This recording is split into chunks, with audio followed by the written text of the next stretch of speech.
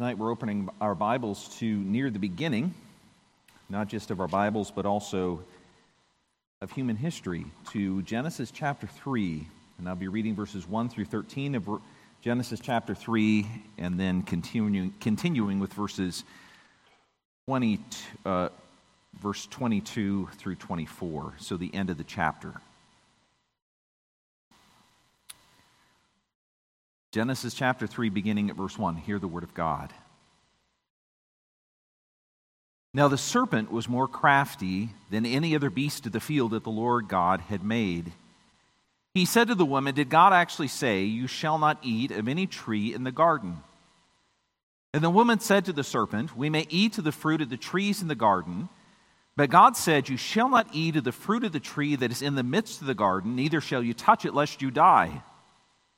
But the serpent said to the woman, 'You will not surely die, for the Lord knows that when you eat of it, your eyes will be opened, and you will be like God, knowing good and evil.' So when the woman saw that the tree was good for food, and that it was a delight to the eyes, and that the tree was to be desired to make one wise, she took of its fruit and ate. And she also gave some to her husband who was with her, and he ate. Then the eyes of both were opened, and they knew that they were naked. And they sewed fig leaves together and made themselves loincloths. Then they heard the sound of the Lord God walking in the garden in the cool of the day. And the man and his wife hid themselves from the presence of the Lord God among the trees of the garden. But the Lord God called to the man and said to him, 'Where are you?' And he said, 'I heard the sound of you in the garden, and I was afraid because I was naked and I hid myself.' He said, 'Who told you that you were naked? Have you eaten of the tree of which I commanded you not to eat?' The man said, 'The woman whom you gave to be with me, she gave me the fruit of the tree, and I ate.' Then the Lord God said to the woman, 'What is this that you have done?' The woman said, 'The serpent deceived me, and I ate.'" And then verse 22. "Then the Lord God said, 'Behold, the man has become like one of us in knowing good and evil. Now lest he reach out his hand and take also of the tree of life and eat and live forever.' Therefore the Lord God sent him out of the Garden of Eden to work the ground from which he was taken. He drove out the man, and the east of the Garden of Eden he placed the cherubim and a flaming sword that turned every way to guard the way to the tree of life." This is the word of God. I'm wondering what is the most miserable you've ever been. I can remember as a child going to cadet camp. Cadet camps are probably better organized now than they were there when I was young. I remember this particular camp being set up in a valley, and it rained. And I was in an old army canvas tent, and it rained through the tent. And my sleeping bag got wet. And in the morning, the wood was wet, which meant that our breakfast was smoky. And the eggs that were supposed to be well done were still runny, and the pancakes were still squishy in the middle.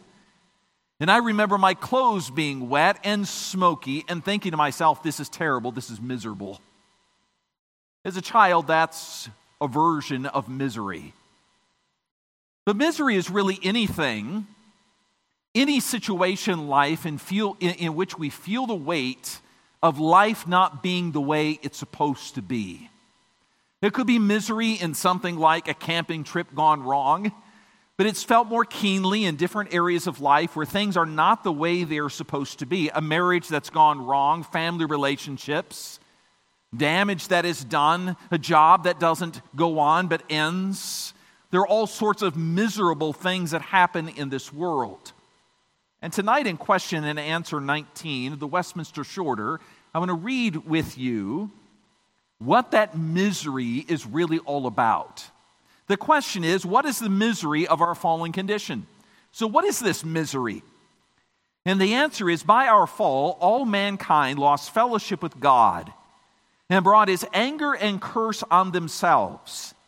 We are therefore subject to all the miseries of this life, to death itself, and to the pains of hell forever.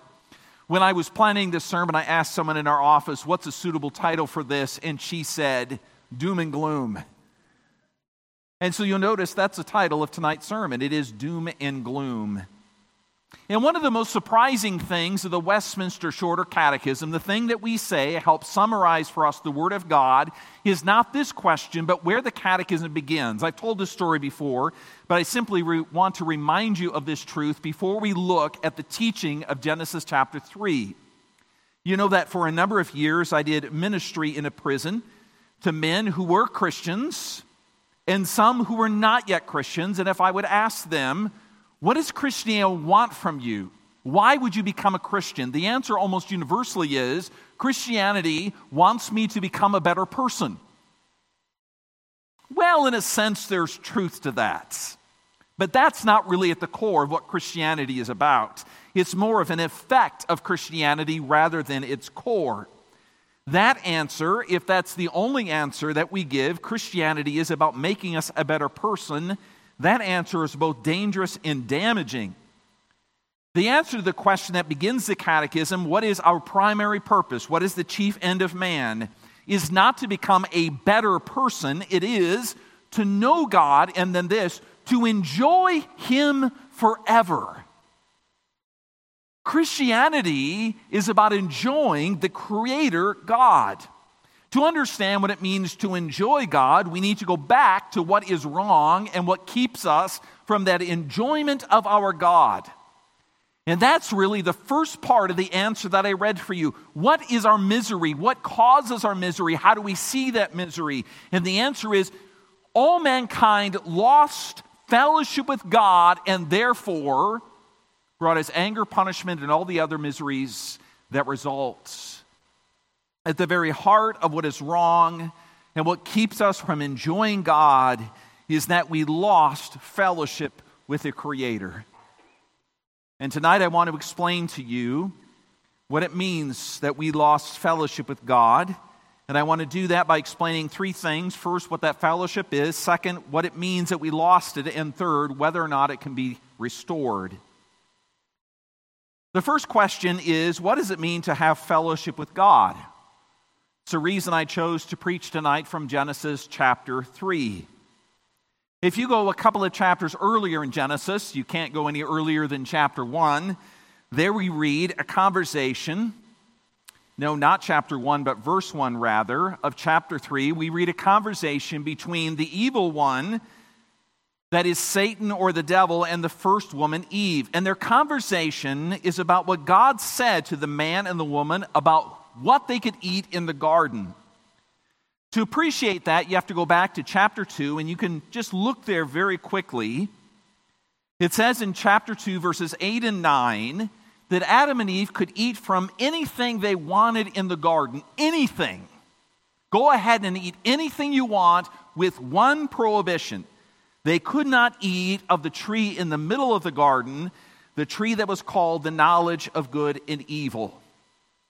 Before the prohibition, just think of what they could do. Sometimes, if you're very hungry, you might go to the grocery store and everything looks good. Have you had that experience? Now imagine going to a very, very good grocery store with very good fruit and vegetable section. Maybe you love fresh pineapple. Maybe you love a sweet tart apple. My favorite fruit is a red, juicy Red Haven peach. Nothing is better. We had a peach tree I planted in my second pastorate. It grew for 5 years, finally had a spring where the peaches, the blossoms were not killed by the early frost. We had bushels of peaches, and they were the best peaches I've ever eaten. Fresh from the tree, juicy, delicious, sweet, incredible. I have to swallow now. Imagine God giving to you the best, the freshest, the most delicious thing. He was like the best produce section except for those February strawberries that we get around here. Instead, the garden was filled with the very best of God's creation.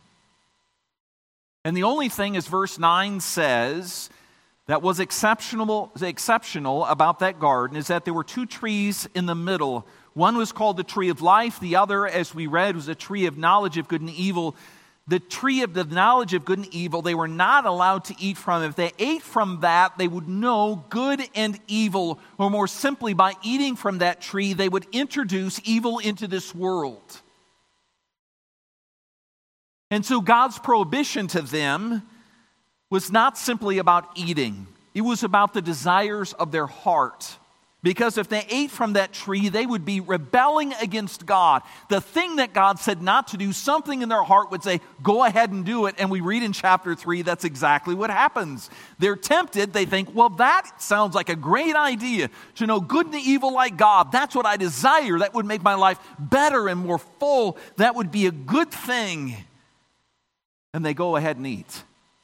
They value their own opinion, their sense of God's word, more than they trust God himself. And in chapter 3, as we read, they eat. And to quote, the eyes of both were opened, and they knew that they were naked. Now, their open eyes does not mean that their eyes were closed before that. They wandered around with closed eyes. Obviously, it means that they understood things they did not know before.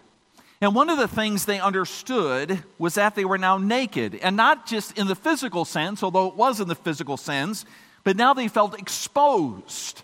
They were missing something. Something was now gone that was present there before. What was missing?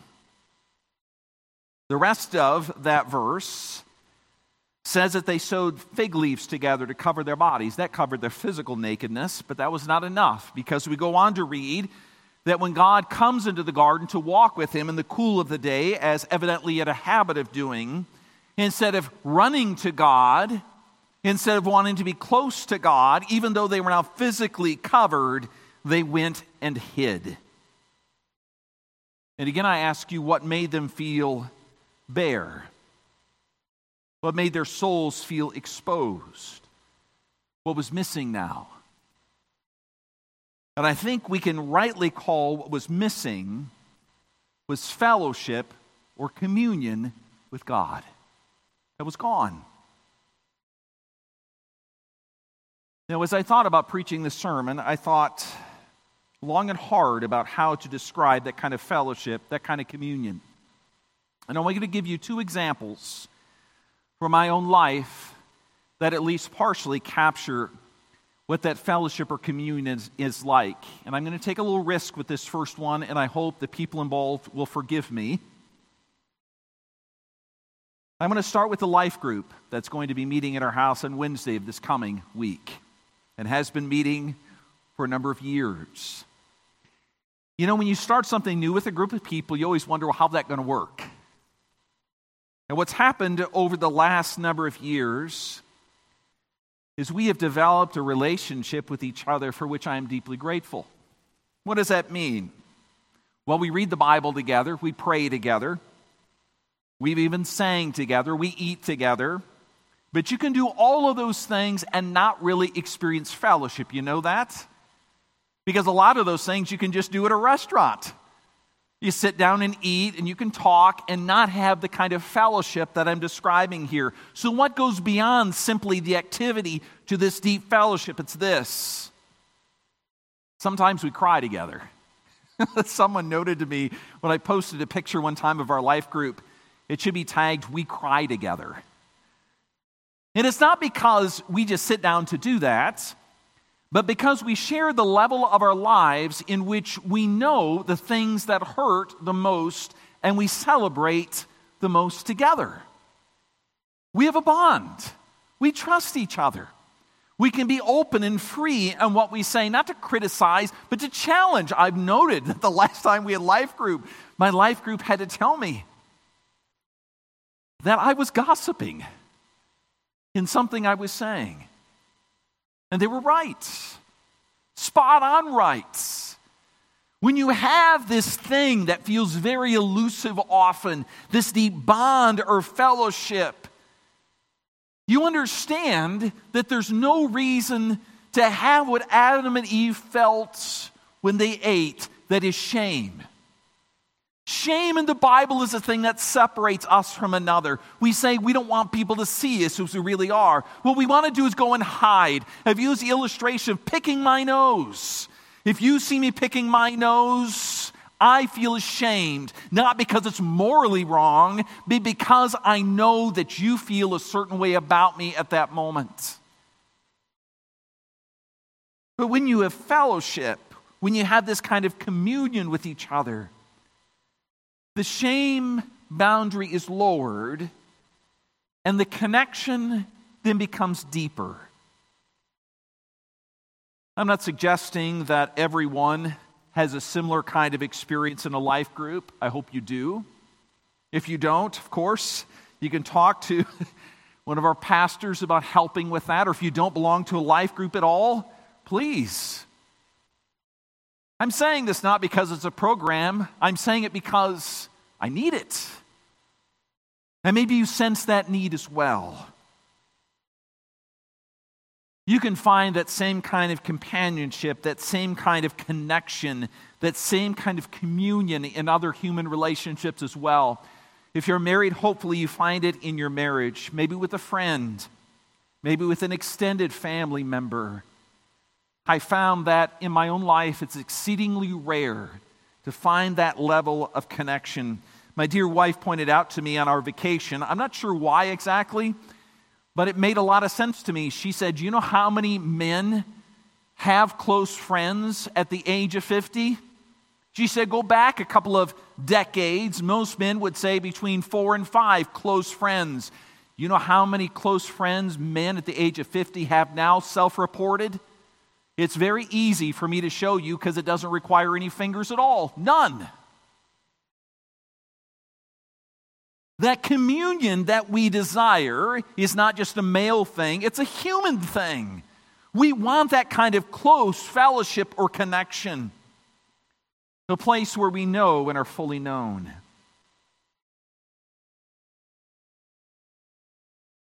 But I can also say tonight that whatever fellowship we have with each other is less than what we can experience with God. Because every single person in your family, your spouse, your best friend, your life group is limited. They're also imperfect. Which means sometimes you will not open your heart because there's good reason not to. There will also be times where the ones you are closest to are not with you because they're limited in space. But I want you to hear tonight that God is always with you. He is perfect, and He is wonderfully capable of a communion that not even human beings are able to provide. Here's the second illustration I have for you. I remember a man when I was in prison who was put into solitary confinement. They called it the hole, for something I'm pretty sure he didn't do. I never second-guessed prison sentences or punishment in a prison. That wasn't my job. But when he was released after those 30 days, I asked him how he managed to be in solitary confinement for 30 days. The only people he saw for 30 days were the guards delivering his food. That's it. Even the strongest and toughest men, after a month of solitary confinement, would weep when they were released into general population. His answer to me was very simple. He said, I made it only because God was still with me. And that's what I mean by a communion with an almighty, transcendent, everywhere present, perfect God. There is a level of communion possible with God that your heart longs for and maybe even is searching for in other people. And you find it in places, in beautiful places, in wonderful places. And yet I wouldn't be surprised that even if you have it, you even long for more. And the reason that you long for more is because of the second thing I wanted to talk to you tonight. The first is what we lost. The second is what it means that we lost it. After Adam and Eve rebelled against God, there was one immediate and one long-lasting effect. So two things. The most immediate is that they knew they needed to hide themselves from God. Isn't that interesting? Because they must have known that God is everywhere present, that God can see everything. And yet they thought in their minds when God was walking in the cool of the day, the most sensible thing to do was go hide somewhere behind a tree, like God wasn't going to find them. That's ridiculous. Why would they do that? The answer comes in verse 11 of the passage we read. God asks, "Who told you that you were naked?" Or if I can just put it this way, who told you that you need to feel ashamed?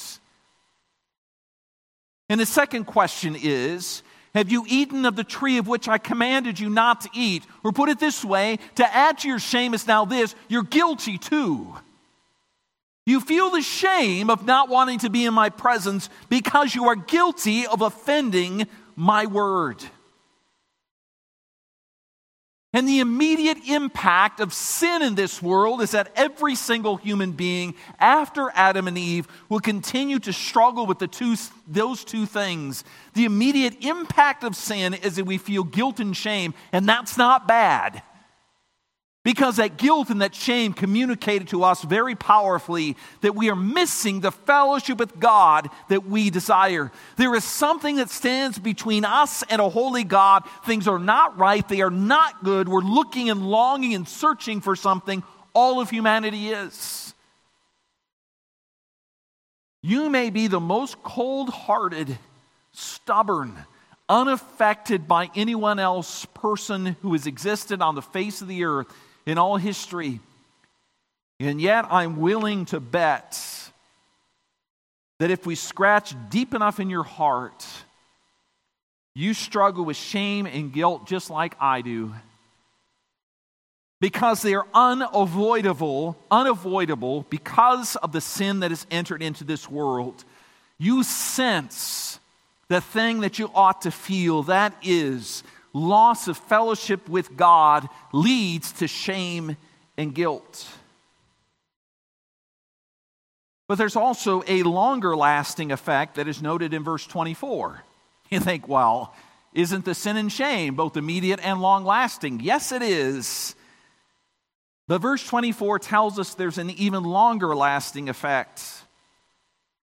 It says in verse 24 that Adam and Eve were driven out of the Garden of Eden. Or put it this way, they were displaced from where they belonged. And I don't mean just that they were driven out, but the garden was the only place that they had ever known to live. And hear this, it was the only place that they had ever met intimately with God. It's the only place they'd experienced fellowship with God. And it's not to say after they left the garden that God just disappeared from their consciousness. No, they continued to have connection with God. But the intimacy of that fellowship, that pure, unbroken, untainted by sin fellowship with God was lost when they left the garden. So that the long-term effect of fellowship with God being broken by sin goes beyond the guilt and the shame that we often feel to that deeper and long-lasting sense that we have been displaced, never quite at home, that there's part of our reality that we're longing for that we're probably not going to get. Or to use the words of 1 Peter chapter 1, we are now strangers and aliens in this world, looking, as Hebrews says, for a better home. Which brings me to the third question I asked tonight. What is this fellowship? The second is, what does it mean that we have lost it? We carry guilt and shame and a longing for the place where we belong. The third question is, can it be restored? Now I'm taking a risk with you and asking this question because Genesis chapter 3 does not answer this explicitly. Rather, it anticipates not just the next chapter, it anticipates all of the rest of what comes in the Scripture. To put it as grandiose as possible, chapter 3 is the introduction to the rest of what God is going to do in human history. The question is, can that fellowship be restored? Is it possible That those of us who bear this guilt and this shame because of our sin and are longing for the place where we belong, is it possible that we can be restored to the fellowship that we had when we were in Adam and Eve? And the answer most certainly is yes. And I want to show you why that's true. I don't have a great deal of time tonight to show this, so I'm going to just challenge you to work this out a little bit on your own. One of the things you will notice as you read through the Gospels is the way that Jesus forgives sin and welcomes the people he forgives into his fellowship. Think, for example, someone who suffered with a serious disease. Jesus doesn't pass them by. He does not say, "Go away from me." He welcomes them. He says, "Come to me and I can heal you. I forgive your sin. You're welcome to be with me." The guilt of your sin is overcome. Think a couple of weeks ago from John chapter 5, the man lying by the pool, waiting for the water to be disturbed because he had no other hope. Jesus says to him, "Your sins have been forgiven. Go and do not sin anymore." That would be an amazing thing for this man to hear. And the power of Jesus' restoring his legs meant he could be with other people, not just with Jesus, but with the rest of his community. Remember that those who were deformed in any way were not allowed into the temple to worship God as those who were whole. Jesus, by healing the man, was saying, you can go now into the presence of God. I've made it possible. Your guilt is gone. Your shame is covered. Go and be in the presence of God. You see, the overcoming of the guilt and the shame, the miracles of Jesus, it's not too much for me to say that's really the point of what Jesus is saying. Or you can also see that applied more generally in the promises of the gospel.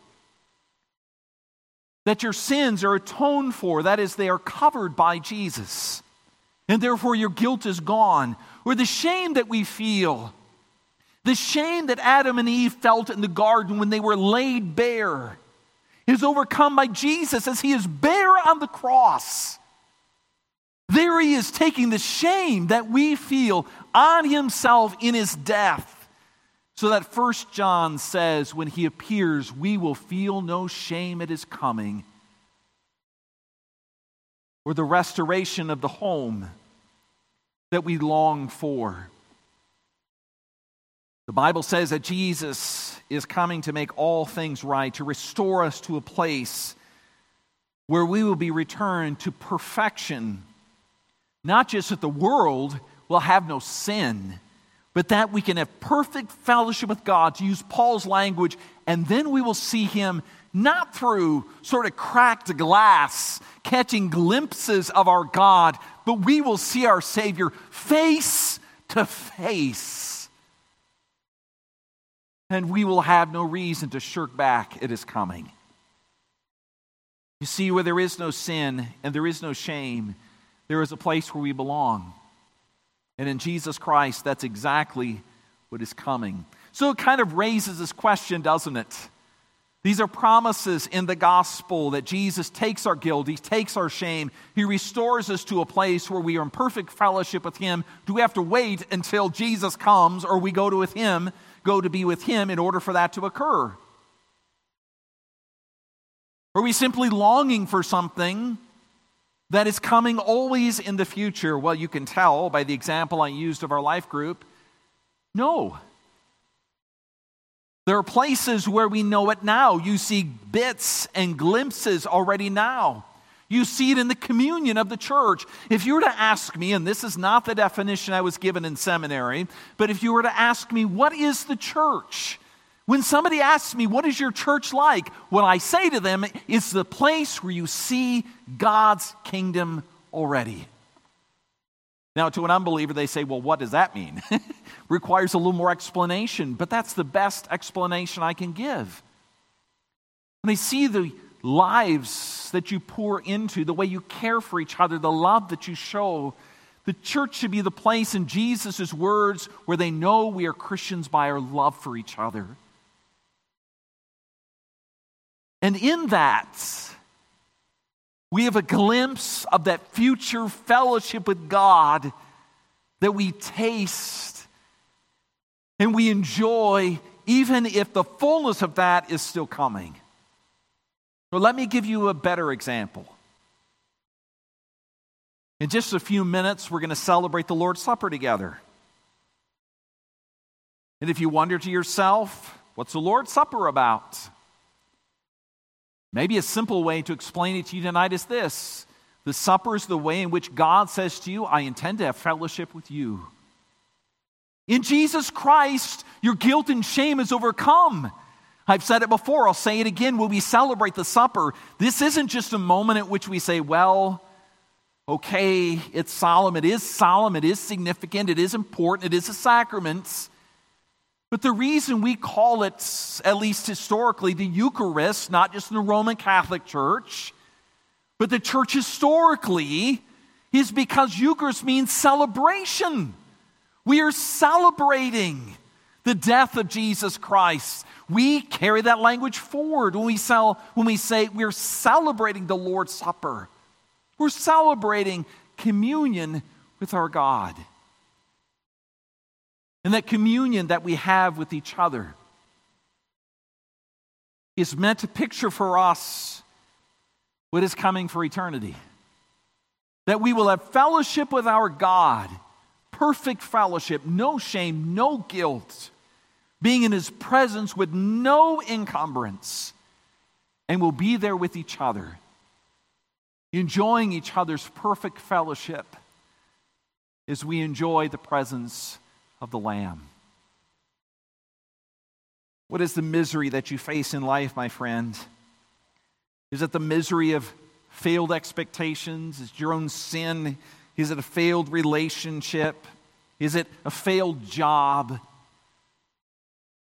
All the miseries that come in this life, according to Genesis chapter 3, result from the separation that we have from the garden, the separation of fellowship with our God.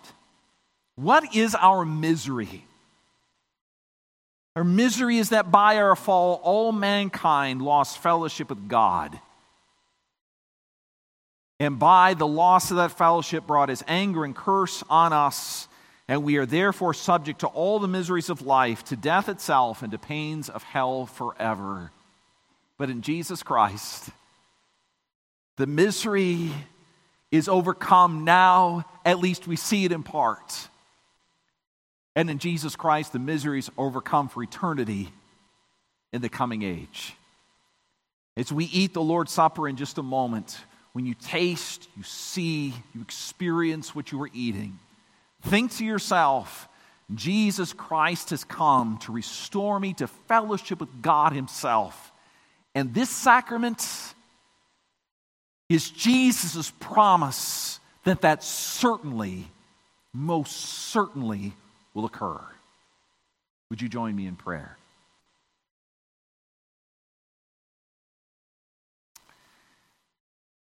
Father, your word is truth. We believe that.